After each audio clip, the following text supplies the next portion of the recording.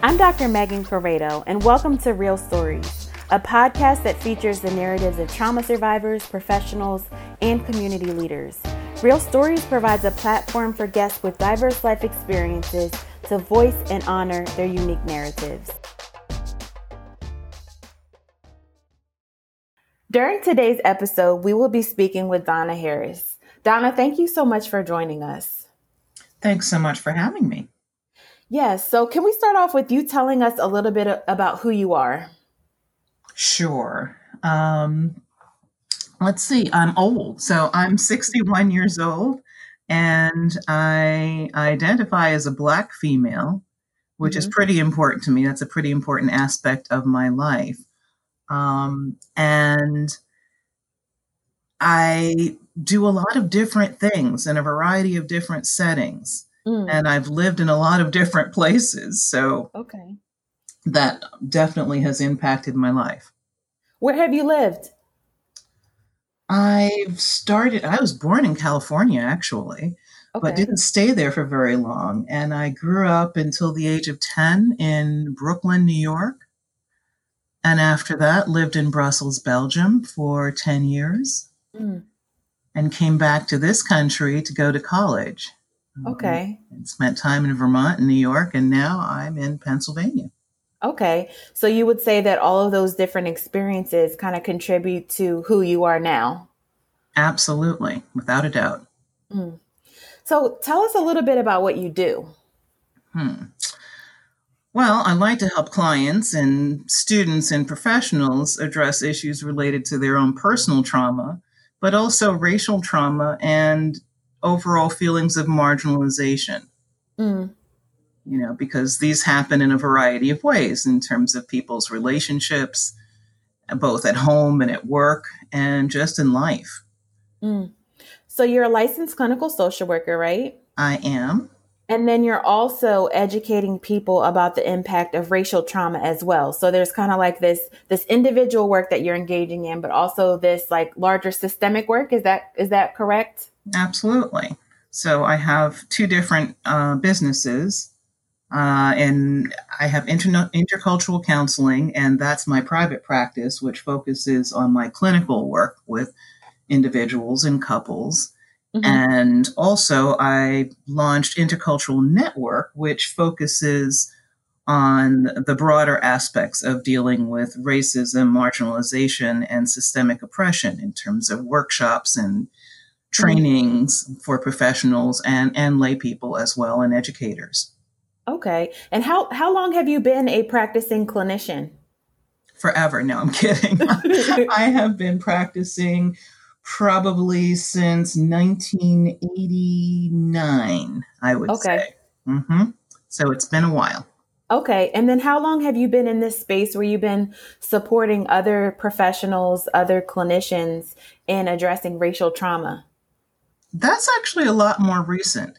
That I don't know whether I'm a late bloomer or not, but I think, a lot of things in my life have impacted me, as I said before, and part of that is living in different places and learning to function in predominantly white spaces. So I want to give you a little history on that because I think context is important. Sure. When I lived in Europe, I learned how to speak the language. I had no choice because I went to French-speaking schools and really benefited in some aspects from being an American abroad in a country that was a colonizing country. Right? I didn't fully understand all of this when I was 10 years old, but later certainly understood the impact of this. So what that meant for me was that I kind of became a chameleon. And I received lots of accolades for being able to acculturate very quickly into different circumstances, different cultures, different languages. And so I got lots of kudos and props for, being an American who could speak French flawlessly without an accent. Being a Black person, and here's the tricky part, which is not so nice, but being a Black person who's not an African from the Congo, which was the Belgian Congo at the time. So, that's a different type of racism when you're living abroad. And It's focused more on a colony or people from a particular colony than it is here, Okay. So that meant that I grew up being able to be anything that people needed me to be, Mm. And that which, was starting at at a very early age too, right? yeah, well, I moved there when I was 10. Wow. And this was in the 60s, right? So this is 1969 when I moved to Europe. So, right at the tail end of the civil rights movement and all of that, I moved to Europe with my parents. And, um, it, that had a huge impact on me. I'm sure. Hmm. Because also I was an immigrant. All right. So I was there as an immigrant in a different country. So I've had that experience too. Mm. So all those things kind of collectively shaped where you are now. Slowly but surely, yes. Okay. So I'm sure you didn't realize as a 10-year-old, that this is the space where you would end up. But kind of looking back, you can say, wow, all those experiences collectively impacted who you are now. Well, you know what it did? I think it made me very curious about people. Mm. I used to spend a lot of time trying to figure out where people were from, who they were, and what they did. So that definitely influenced my desire to be a clinical social worker and psychotherapist. Mm. And then what would you say kind of initiated the process of you being in this space where you're teaching other people about the impacts of racial trauma and helping people to engage in dialogue with each other about racism? Well, that didn't happen until much more recently. So, as I said before, I was kind of this chameleon person who was able to function in a lot of different circumstances. That meant that I was able to go to good schools, and I benefited from being able to work with a lot of different people in psychotherapy. But there's a cost to that, Mm. right? While it is extremely useful professionally to be able to blend in and to accommodate others, you also leave a lot of yourself at the door. Mm. And I didn't come to that realization until I was probably about 56 years old. Okay. And that was because all this time, mind you, I had been teaching, multiculturalism and diversity courses Mm-hmm. in schools of social work, both in New York and then later here, and benefited from what I was teaching and the films I was showing. And the film that impacted me the most was called The Color of Fear. Mm. And that's a film directed by Lemonnois, who is the director of Stir Fry Seminars and Consulting. And he's a Chinese American man who's a documentarian, so he's done a few films. And that film was really just, I think it's 9 men of different backgrounds sitting and talking about race. Mm. And from the moment that I saw that film, and this, again, I saw that film probably in the 90s, the early 90s, Okay. I was completely overwhelmed with this idea of people being able to sit down and just talk about themselves, about who they are in the world, and how race has impacted them and the trauma of racism. Mm-hmm. But I really didn't understand what all that meant to me until I decided at the ripe old age of 57 to actually plunge into this mindful facilitation certification course. Okay. So I did that for 2 years and then was an intern for a year after that.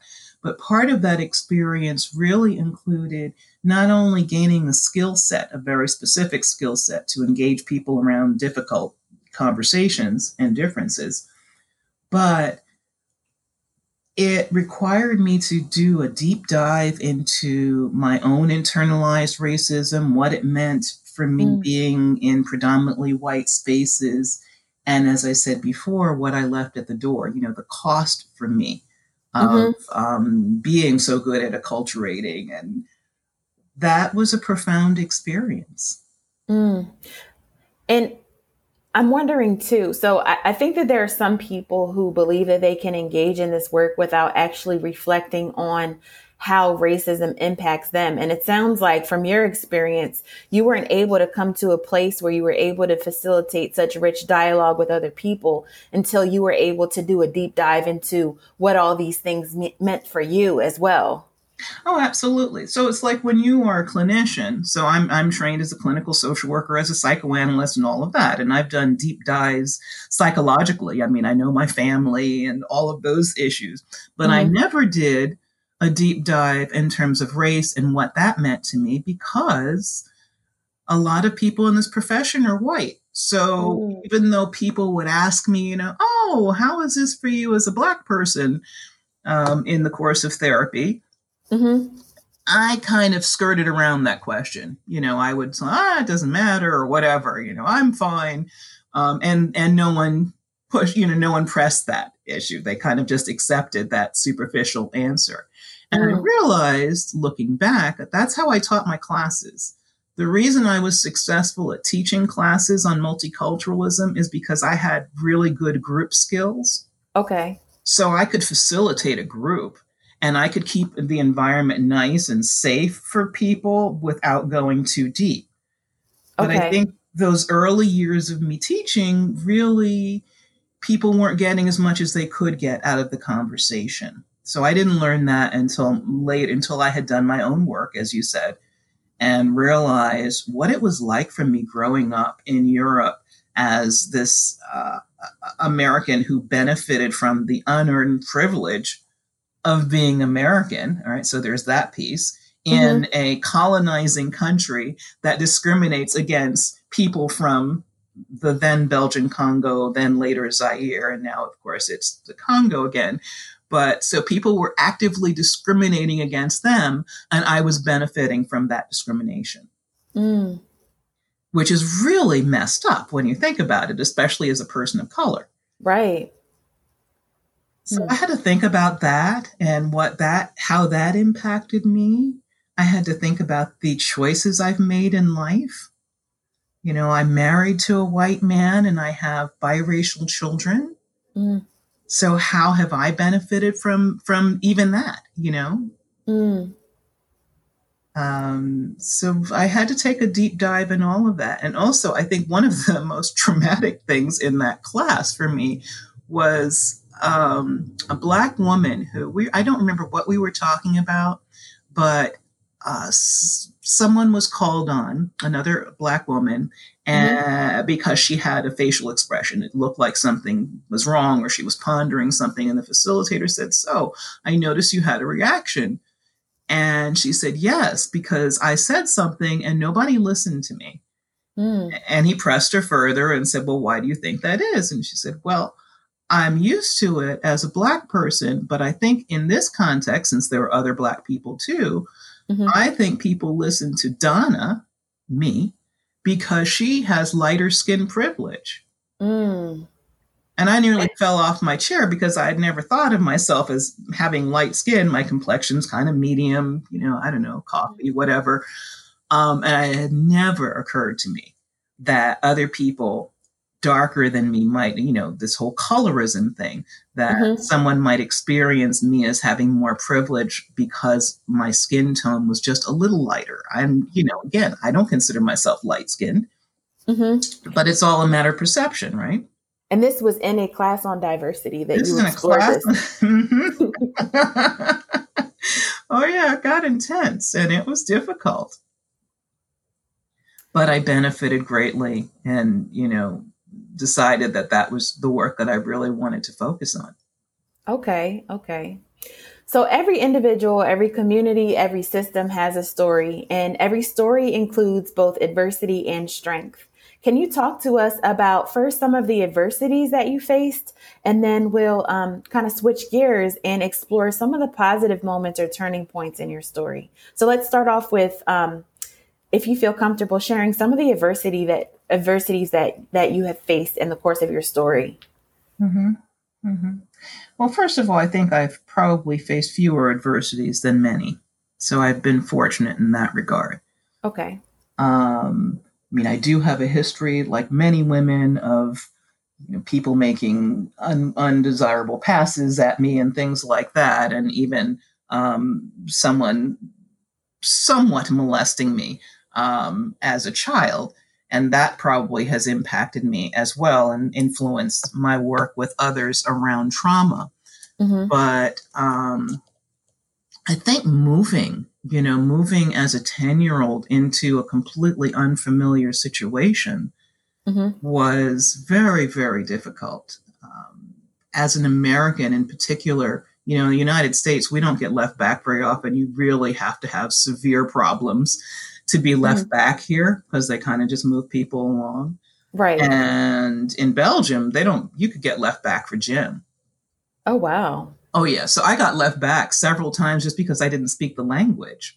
Wow. So that in of itself was traumatizing. I was in the 5th grade 4 times. Wow. Which I was profoundly ashamed of, especially when I returned to the States. Mm-hmm. It really, it was horrible just going through that. Now, there it wasn't so bad because other people had experienced that. In the first community I lived in, not so much, because they had never seen anybody from outside of that community. It was very homogeneous and isolated. But then I moved to a community that was a lot more diverse and had more foreigners in it. And again, I was a foreigner, remember? So I finally kind of got with it, and he was able to acculturate and speak the language and all of that. But it was extremely difficult. I was very alone and very isolated because I don't have any siblings. Okay. So there was no one really to share that experience with.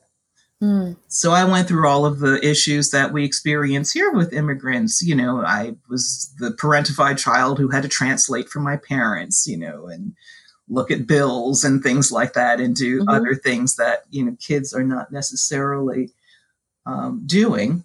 Mm-hmm. Mm-hmm. So I want to highlight, so at the beginning, when you were talking about adversity, you said, I don't really feel like I've been through as much adversity as other people. But then you named like really profound, significant things that impacted you throughout the course of your life. And I just want to point out that sometimes when we're thinking about trauma, when we're thinking about adversity and challenges, sometimes all of us have the tendency, myself included, to say like, well, it wasn't as bad as this person's experience. But like in reality, all the things that you're mentioning really had a significant impact on you. And I think it's important for us to make space for all different types of adversities that we may face, instead of, saying, oh, well, somebody's had it worse than I have, but also to say like, these are the things that I've experienced. And while it might not compare to what someone else has experienced, like it impacted me, and these are still significant in my story. So I just wanted to point that out. Oh, you're absolutely right. I mean, when I think of being molested as a child now, when I say it wasn't as bad as many people, I mean that I wasn't outright raped like many of my clients. On the other hand, I am very well aware that, this was my mother's best friend's husband kind of thing, who would have me sit on his lap and rub him in that way. And as a child, I mean, I was one of the lucky ones in that when I did report this, I was believed, which so many people are not. Right. So I was believed, but because it was a friendship kind of a thing, it was not acted on. And I was left with the instructions to, if this occurred again, to tell him to stop, and that I had told my mother. So I was given that responsibility, which I don't think any child should have. Right. The responsibility to face their abuser and say, stop it. Now I did, and it worked, because I think he was afraid of being found out and exposed. But still, I think that piece stayed with me more than anything else, the piece of being given that responsibility. And then also how that impacts your sense of trust too. Oh, absolutely. I really appreciate you sharing that with us. It's not easy to talk about experiences like that, especially early childhood experiences. So I want to acknowledge like that it's not easy to talk about that. And thank you for feeling vulnerable, for making yourself vulnerable enough to share that with us. You're welcome. I think it's important to share, though, and to name it, because there's so many people out there who aren't believed and who have similar experiences. And as you said before, don't even consider it abuse, that we gloss over it and we say, it was nothing. Right. Well, even calling something abuse can feel a little bit uncomfortable when you're just kind of reflecting on your life experience. Sometimes we go through things and we don't necessarily call it trauma, or we don't call it abuse, or we look at someone else's experience and we say, but it's not as bad as this person's experience. It's not as bad as that person's, instead of saying like, no, this is a part of my story and it impacted me. Mm-hmm. So let's shift gears for a moment. And can you think of a few important positive moments or turning points in your story? Well, it's kind of a yin yang thing, right? So the whole move to Europe, on the one hand, it was traumatizing, going through that whole immigrant experience and the being left back and ostracized in that way. But at the same time, it gave me a skill set that I do value, in spite of what I said before in terms of, this acculturation ability, leaving part of myself at the door. I also think that it has given me a lot. It's certainly influenced who I am, and I think really enables me to do the work that I do now, because it keeps me curious about other people. I want to know. Mm-hmm. And then I'm wondering also, where do you see yourself in the future? What is your vision for yourself? Keep on keeping on. I believe that the time is ripe right now, unfortunately and fortunately, that so many people are having this so-called awakening around issues of race and racism and oppression, that I think if we don't all strike while the iron is hot, this will go away. And I don't want to see that happen again. We've had other points in history where, civil rights movement and so forth, where people were influenced to act. And I think now is the time for us to really for everyone to do a deep dive, and for us to get curious about each other and have these conversations that are so important. Absolutely. What do you think is necessary in order for us to kind of continue to allow the current movements to move, as opposed to like, I don't know, I'm thinking about this as like something that has the potential to be really dynamic and create change, or has the potential to fizzle out? What do you think we need collectively in order to like leverage everything that's happening in society today, and all of the all of the movement and the protesting, to actually get somewhere? Well, we need to not get complacent. So that means we actually need to look at how that's impacting each and every one of us, not just white people, not just Black people, but really understand and realize how racism impacts and affects us all in a very negative way. So all the white people who are wringing their hands and saying, I want to do something, they have to start by doing the hard work. This is hard work. Right. It's hard work for everyone. It's hard work for me every time I do a training. It is draining to do that. So it's a combination of willing to do the hard work and fight the fight on a daily basis, but also take time to recover from that too, and heal from racial trauma, historical trauma, all of that. But to get curious, what makes you you? And why do you do and say the things you do? That's a really important question for everybody to be asking.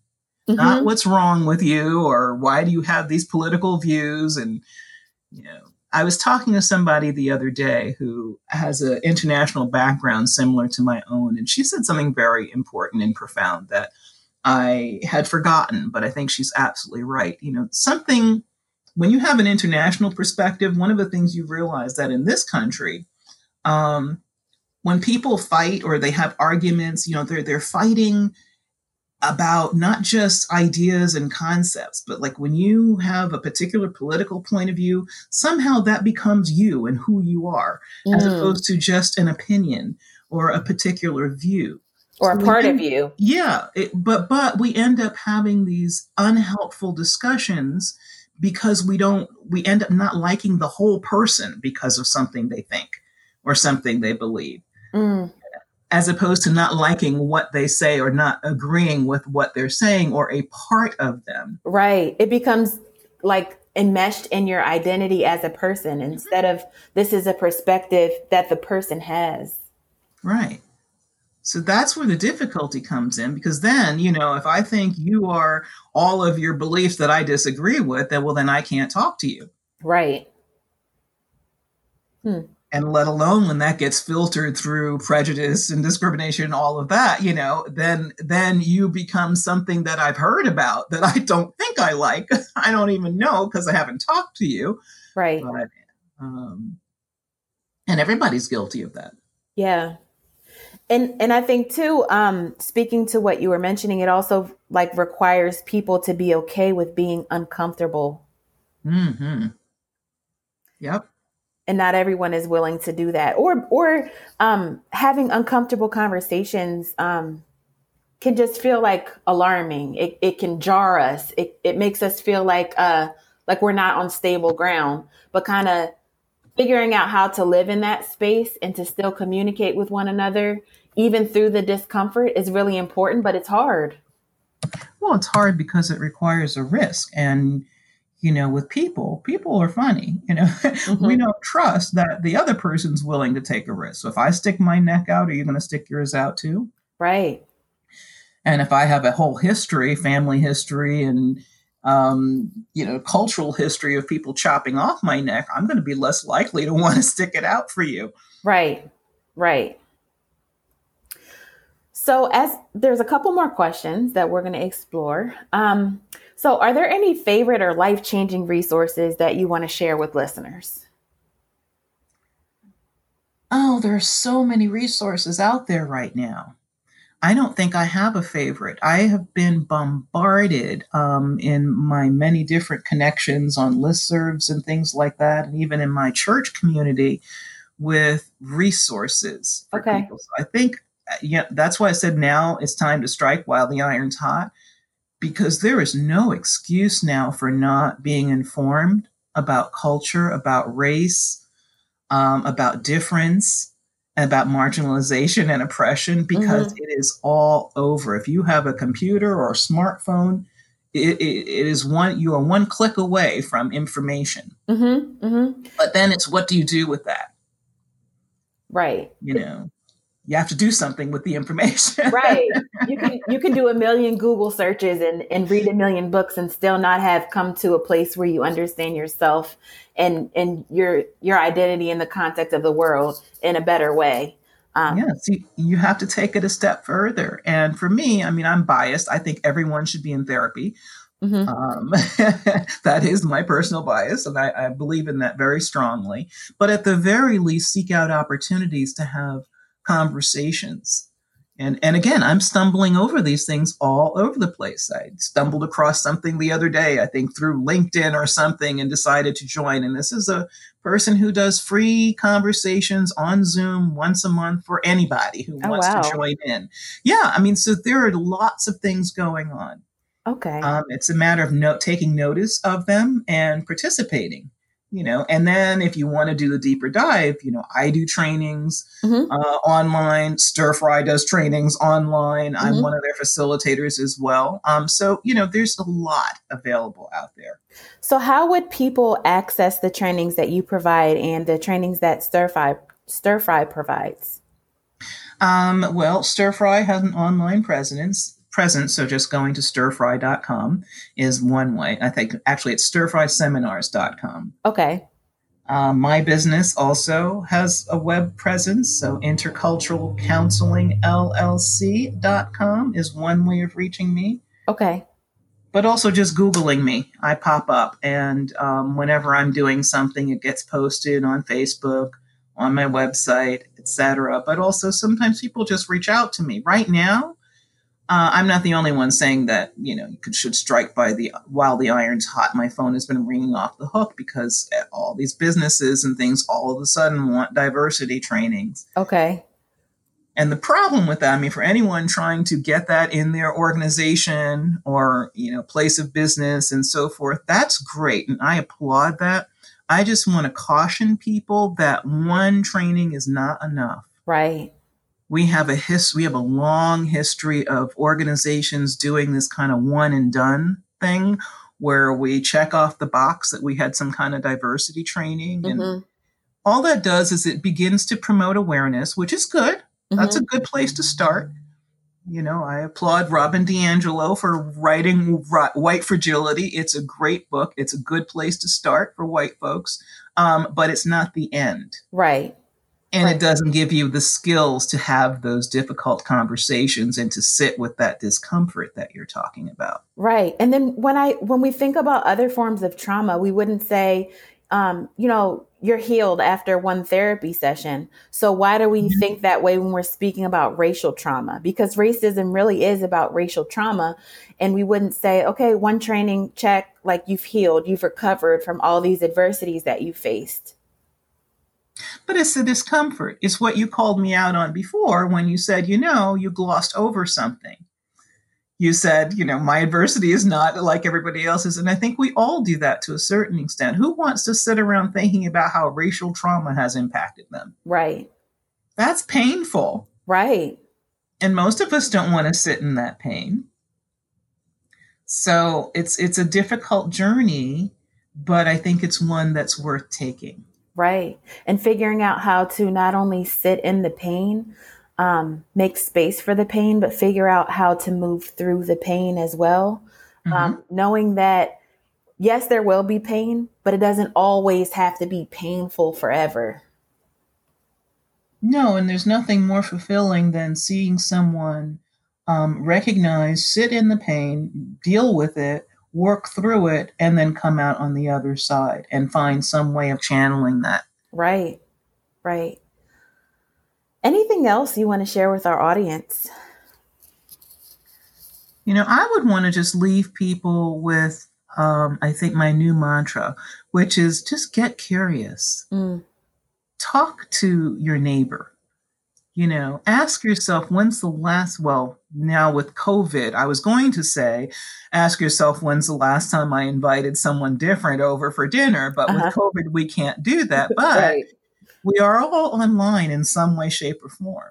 Mm-hmm. So now I think is a great opportunity to dip your toe into some of these difficult conversations because you have the relative safety of doing it from your own home behind your device. And that's a lot easier, I think, to approach that way than maybe sitting across somebody. Right. Across from somebody who's different from you. So thank you so much for joining us today. We really appreciate it. And I'll also provide the links if people want to get in contact with you or explore the different trainings or services, supports that you offer. That would be great. Thank you so much. This was a lovely conversation. I enjoyed it. Thank you for listening to Real Stories. The resources referenced by today's guest speaker will be included in the episode description. For more information about me, Dr. Megan Corrado, and my work with the Storiez Trauma Narrative Intervention, please visit my website, www.storiez.com. Also, feel free to follow my Storiez social media pages on Instagram, Facebook, and Twitter. Remember that for every story of trauma and adversity, there is always a story of strength and resilience.